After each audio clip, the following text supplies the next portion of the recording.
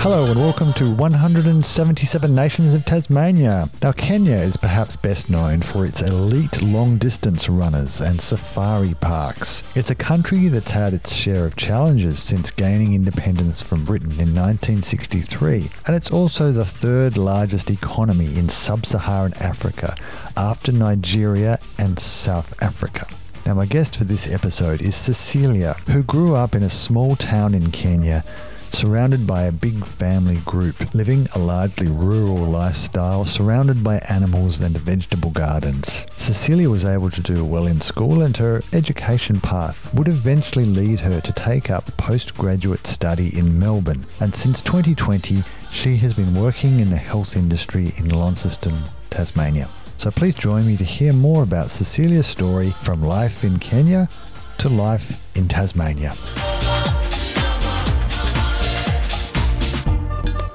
I'm originally from Kenya, so that's sort of East Africa. I grew up in a town called Nakuru, which is 2 hours drive from the capital, Nairobi. I grew up on a farm, so lots of cows and everything else between. Just typical childhood of playing. I didn't have any sort of sisters, so I grew up with boys, did all things boys would do and not do. But yeah, pretty much on a farm, yeah. So what were some of your favourite activities in that when you were a child on the farm? What sort of things did you get up to?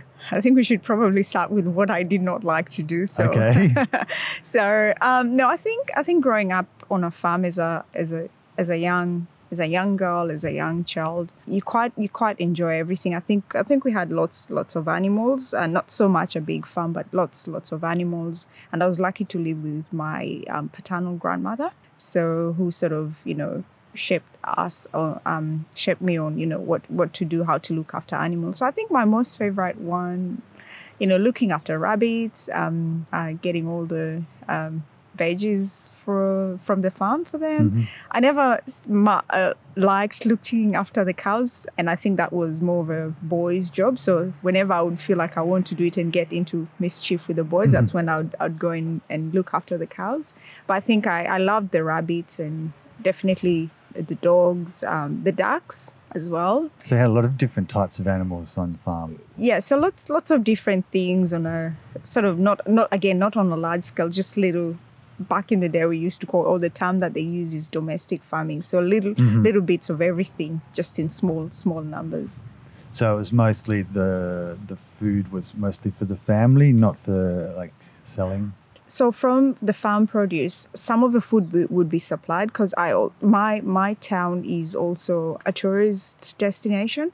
So we would supply some of the surplus to the hotels.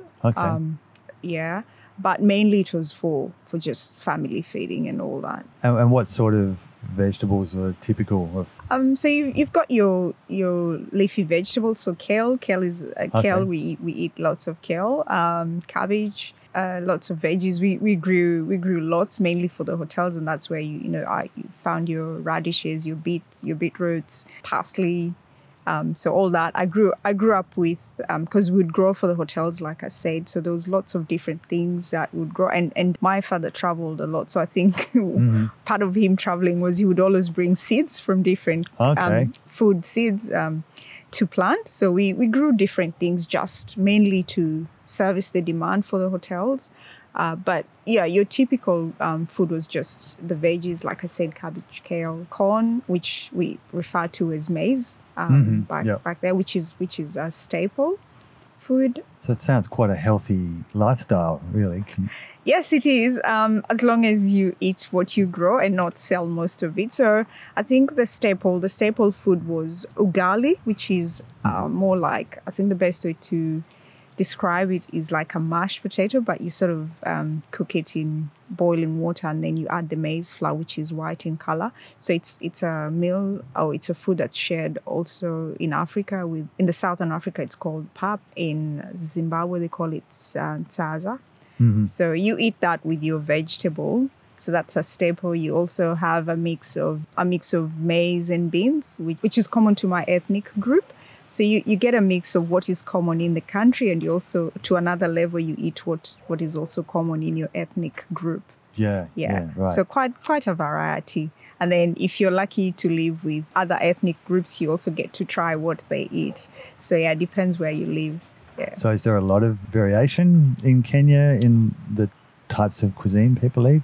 Yes, there is. So moving from the coast, the Kenyan coast, which is the Indian Ocean, they've got a lot of influence from the Arab trade. So you'll find more rice, more spicy, fish, coconut, and then as you move further mainland, then you get into your sort of soil-grown food. So you've got lots of tubers, lots of vegetables. So you'll find people eating sweet potato, maize, which is what we refer to corn, and then your vegetables, and then sort of towards the other end of the lake, which is Lake Victoria, then you find the fish. Yeah, so there's quite a variation, and then you also get the pastoralists up north and sort of down south who depend more on meat and milk and blood.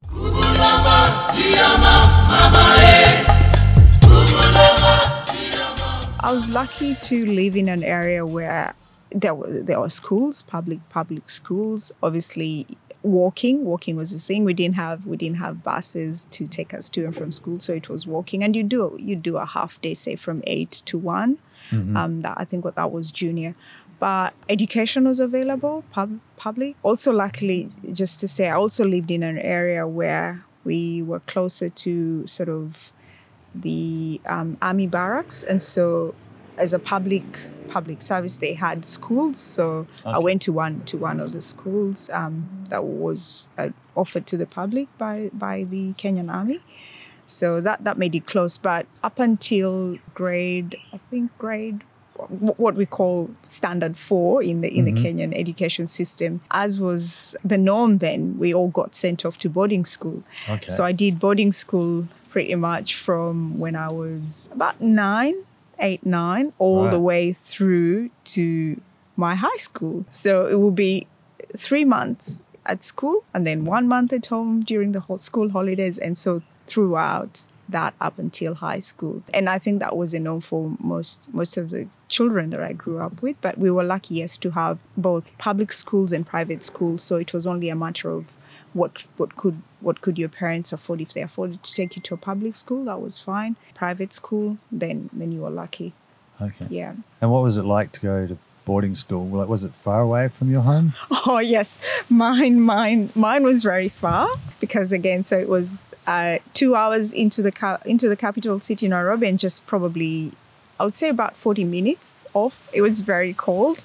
Right. So as a young person, never liked it. But you know, you get along with others, and yeah, you make friends who become your family. And then 1-2 years into boarding school, you get used to the life, you get used to the food, you get used to the normal life, and you just work out, study, and look forward to the school breaks and just go home. And because everyone else, you know, all your friends back home were also in boarding school. So there was really... I guess that helps, doesn't it? No, not missing out.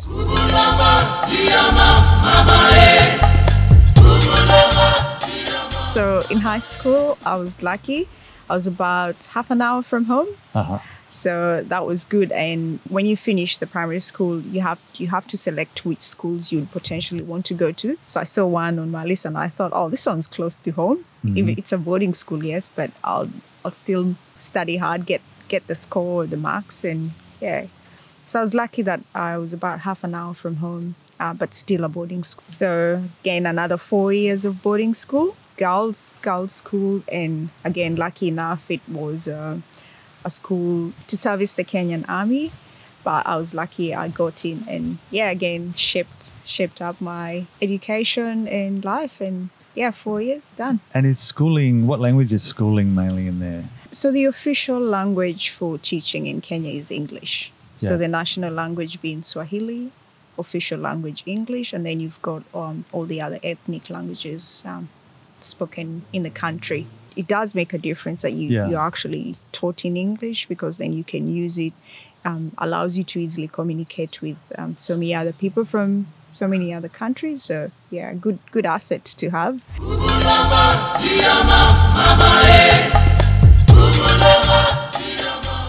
What were sort of your the favourite things at high school, or what did you like to study? I think I liked the languages. So I quite enjoyed literature. Okay. I enjoyed music. I should have listened to my music teacher, seriously. I'd probably have a career in music. So I enjoyed the languages. I also played field hockey Okay. in school, but got into an accident and then I just couldn't play for the last 2 years of high school. So yeah, but pretty much it. And when you finished high school, did you have, or you got to the end of high school, did you have any idea or goal of what you wanted to do? I wouldn't say I exactly knew what I wanted. I sort of had an idea. I think from a very young age, I wanted to be a veterinary. Okay. So obviously, I didn't realize how, it's quite a profession that you really need to score highly in terms of marks. You really need to do well in the sciences. And then I lost the interest in that. Along somewhere the line, I wanted to be an environmental activist. That also faded. But I think having the 2 years pre-uni sort of shaped me and allowed me to sort of decide on what I wanted to do. Not completely sure, but I think for me it was sort of like a journey. I would take every year and every study that I took and sort of try and understand, all right, what could this do for me? What could I see myself doing with this in future? I think it's only up until when I joined university and actually chose my course that I was sort of now guiding my path and like, all right, I could actually do this. Like this is my pathway, this is my career. Yeah. So what did you decide to do at uni in the end? So I chose to do social sciences with a sociology major and a gender and development minor. So because I knew sociology was such an open field, and it had different topics. So I knew my dream of veterinary didn't die because I knew there was a bit of it that I could contribute to health. Activism hadn't died. I would probably, I would now be, an activist for maybe women or gender development issues. So it's sort of all blended in and, a further step, I think. Yeah, so the 3 years that I did of uni sort of shaped that and yeah, so sort of a mix and match of everything. But I think up until my master's is when I thought, maybe now you really, really need to tone it down. You can't just have a mix and match career. You need to streamline it and choose what you want to do. You need to have a focus. Yes. In your family, was education really pushed and encouraged? Yes, it was. My parents made sure that we went to good schools, and I probably want to say thank you to them. So I count myself lucky that I did go to good schools. And yeah, so there was no mucking around. If the school fees was paid, all the school supplies were supplied, you just had to work. You had to work hard. And yeah, if you didn't work hard, there was trouble. There was definitely trouble either when you went back home for your school breaks or when dad or mom was called in for a school meeting because you were just, not working hard. And yeah.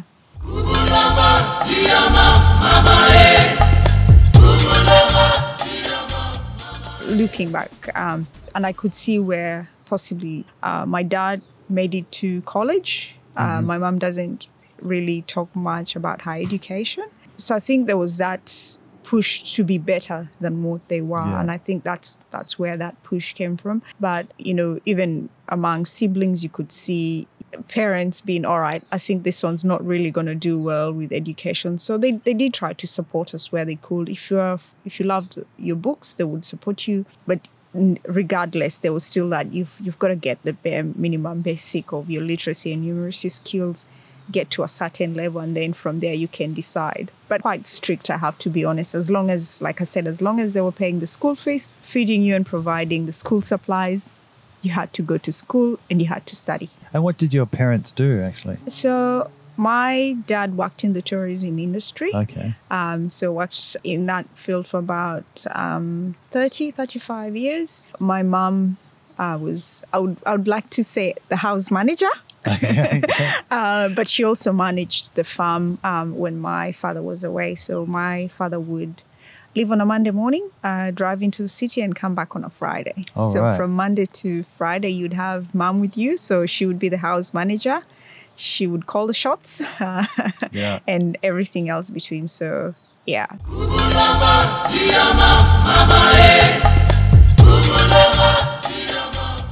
They say is a child is raised by the community. Mm-hmm.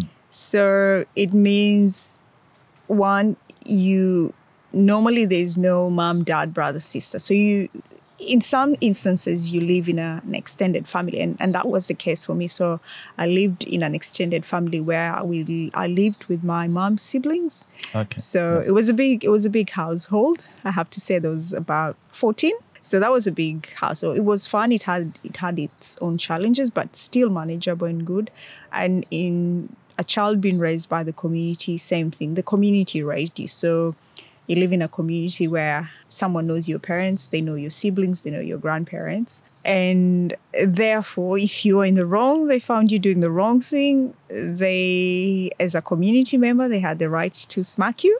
Yeah. And sort of tell you, don't do that, and later on report it to your parent and say, I found them doing this and I smacked them. So there was there's that community sense that, you look out for each other, you share. If you don't have, you share, a bit of, I would say, exchange barter trade. If you have surplus from the farm, you share. And same thing, if you visit someone else and they've got surplus, you share. So there was that. So you'd only probably go into town once a week just to get what you can't grow.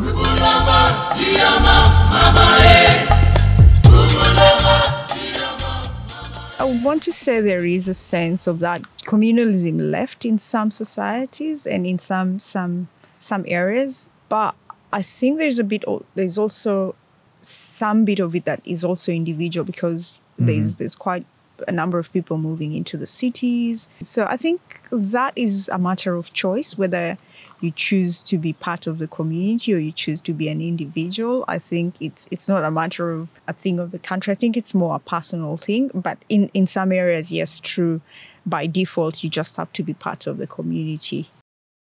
The extended family is very important. We don't call them extended. That's the family. Yeah. Yeah. So there is no nuclear, there's no extended. When you say, in an African context, when you say family, it means uncles, aunties, cousins, grandparents, great. So that's family. And yes, in certain ceremonies, marriage, burial, and all that, the family has to have a say. So it just depends on how either the ethnic group is structured and what are their ways of doing things during certain events or ceremonies. But yeah, when we talk about family and including family, it can grow from mom, dad, siblings, and all the way to great-grandparents, to even uncles you never met. Yeah, They have a say.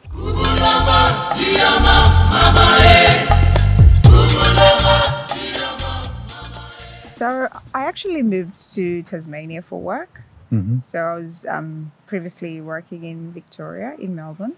So during COVID, I got a job offer to work in Tasmania, and I packed my bags and left. How did the job come about? Like, how did you find out about it, or how did you apply? So my contract in Melbourne was coming to an end, and so sort of that was the peak of COVID. I think that was sort of March 2020. So I saw the job offer in Tasmania on LinkedIn. So I applied for that one and got that. So I had to say no to my contract in Melbourne was extended. So I said no to that one and said yes to the Tasmanian one. Well, I should mention we're in Launceston at the moment. So what were your first impressions? Launceston sort of reminds me of a particular town in my home country. Okay.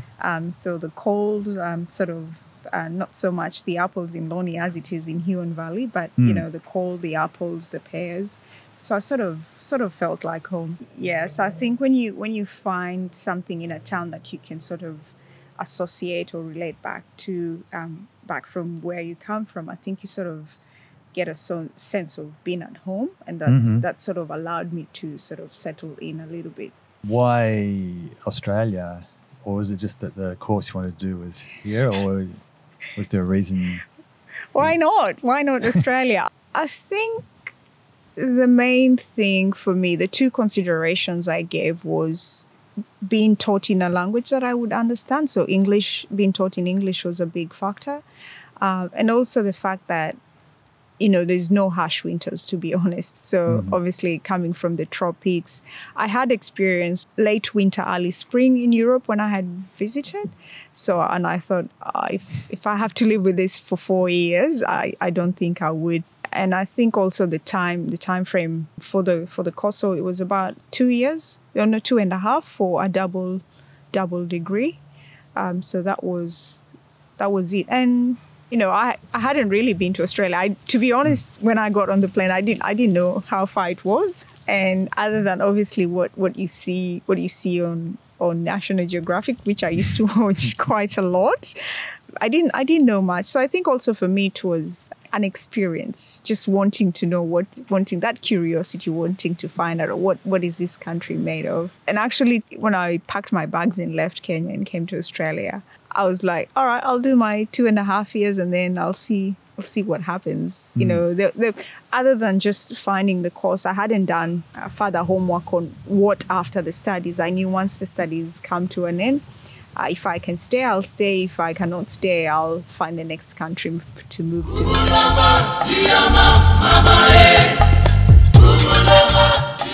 So after graduation, obviously you have to make sure your papers are right. So like I said earlier, I hadn't done my homework, so I just knew studying. And then I thought, there's postgraduate opportunity to stay and look for work. So I did that. I volunteered my time with Cancer Council in Melbourne then. So I used to do a day there. Part-time, continued with my part-time while still looking for formal employment. And I was lucky 1 year after graduation, I did get offered a position to work on a full-time role. So, and lucky again in my field of study. So it's one thing to actually study something and get a job in something, but I was lucky I got a job in my area of study. So that's how I started earning my money. Yeah. And how long did that take after you graduated before you? I'd say about 12 months. Okay. So it took me about 12 months. I wasn't out of employment. I did have part-time jobs, but you're all obviously looking for formal employment, more so looking for your area of study, so you can have that introduction to the Australian workplace and actually put what you've studied into use. Yeah. So it was about 12 months.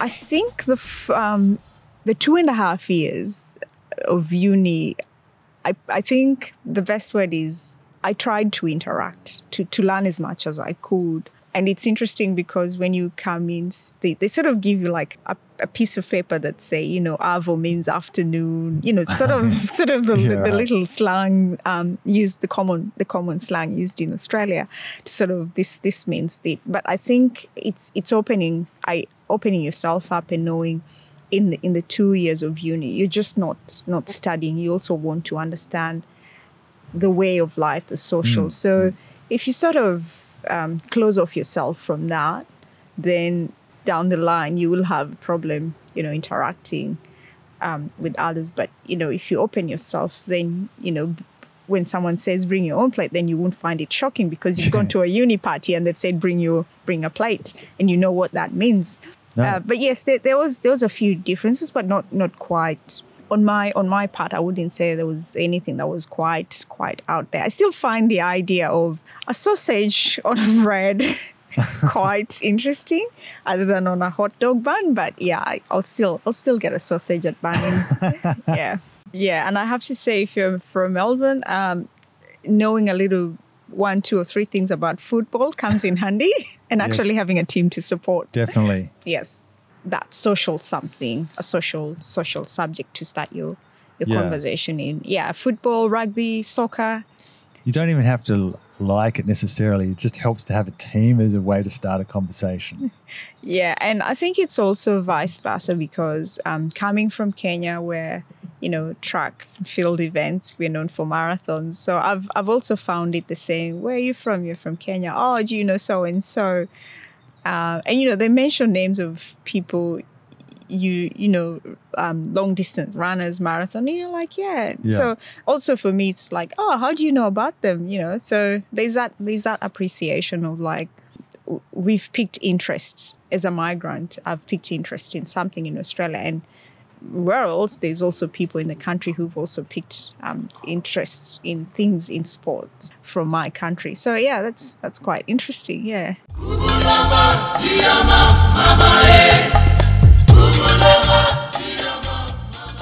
How are you finding Launceston so far? I love it.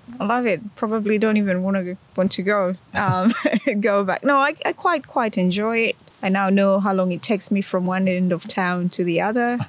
I've mastered the layout in my local supermarket, where everything else. No, I think I quite enjoy it. Like I said, it does give you that sense of, it feels like home.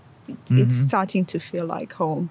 And it starts to feel like home when you see interstate number plates and you go, oh, you're not from here. And liking it, I think, whether COVID has been a good thing or a bad thing, it's because there wasn't much going on during COVID. Sort of life had slowed down. It gives you a sense to appreciate that quiet time, downtime, just taking life slowly, still doing the things that you want to do. I still miss the hustle and bustle of Melbourne, to be honest. I miss the noise of the trams, but I think I had lived that life through uni and through work, and I didn't get to realize how quick and fast it was until I was like, you could actually get to work same time without having to leave early. Yeah, you could still get work done without, lots of coffee. But yeah, I've found your good shops, you found your good coffee shop, you still found places that you quite enjoy when you want that social interaction. And generally, I enjoy the outdoor, so there is enough in my backyard. Just the gorge is right at my backyard, so there is enough to do in the town. Every weekend, where I can, I will try and get as far away from the city as I can. So yes, I used to, before I relocated to Tasmania, since 2016, I'd visit every year. So I knew the places where I'd want to go. So I knew, all right, Launceston, quite central. It gives me accessibility to all the other areas. So I have done quite a few. So I've done the west coast of Tasmania. I've done the southwest. So mainly through hiking and trekking. So whether as a day trip, day walk, or an overnight. So yeah, I've done the east coast all the way, starting from Masaroy Bay, all the way down to as far as Sorel, Sorel. Okay. So I've done that one. West coast again, and obviously your little day trips here and there. So yeah, and where I have not been to, I am planning to get there. So actually, yesterday I came from Mount Murchison in Tala. Okay. Yeah, so did that one, 5-hour walking track. Wow. So that was good.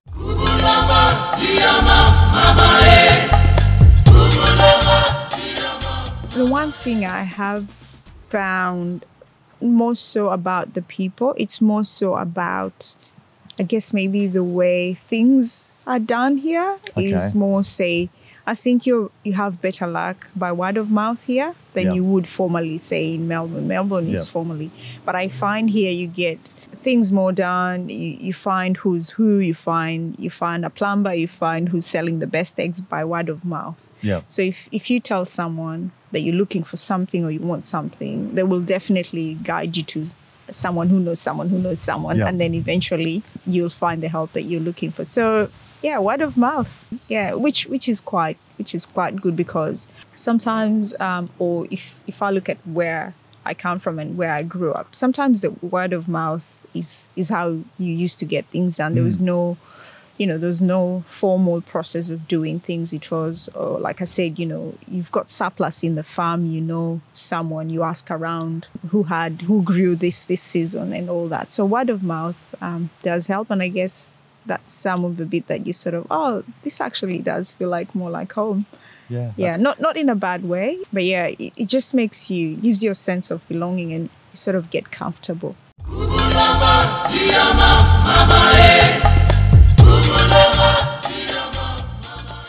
So I work in project management in the primary healthcare setting. So that means not directly, managing projects that either have to deal with health promotion, allied health. So that's my area of work. So implementing new projects, managing ongoing projects. So that's my everyday. That's my 9 to 5. So does that mean you're involved in trying to promote good health practices, like in public health? Well, this is not in public health, although it does cut across when you sort of bring in a health promotion program, but it's more so primary healthcare settings. So allied health, you're dealing with, say, people who need help managing their chronic conditions. Say they need to manage their diabetes. So run programs on that. So mainly I'm on the back end of it. So you've got your front workforce doing all the one-on-one, face-to-face. But for me, it's at the back end, managing the projects, thinking what can we do, what projects can we implement that could benefit this population group, how can we change things, if something's not working, what can we work, what else can we try that's going to make it work. Yeah.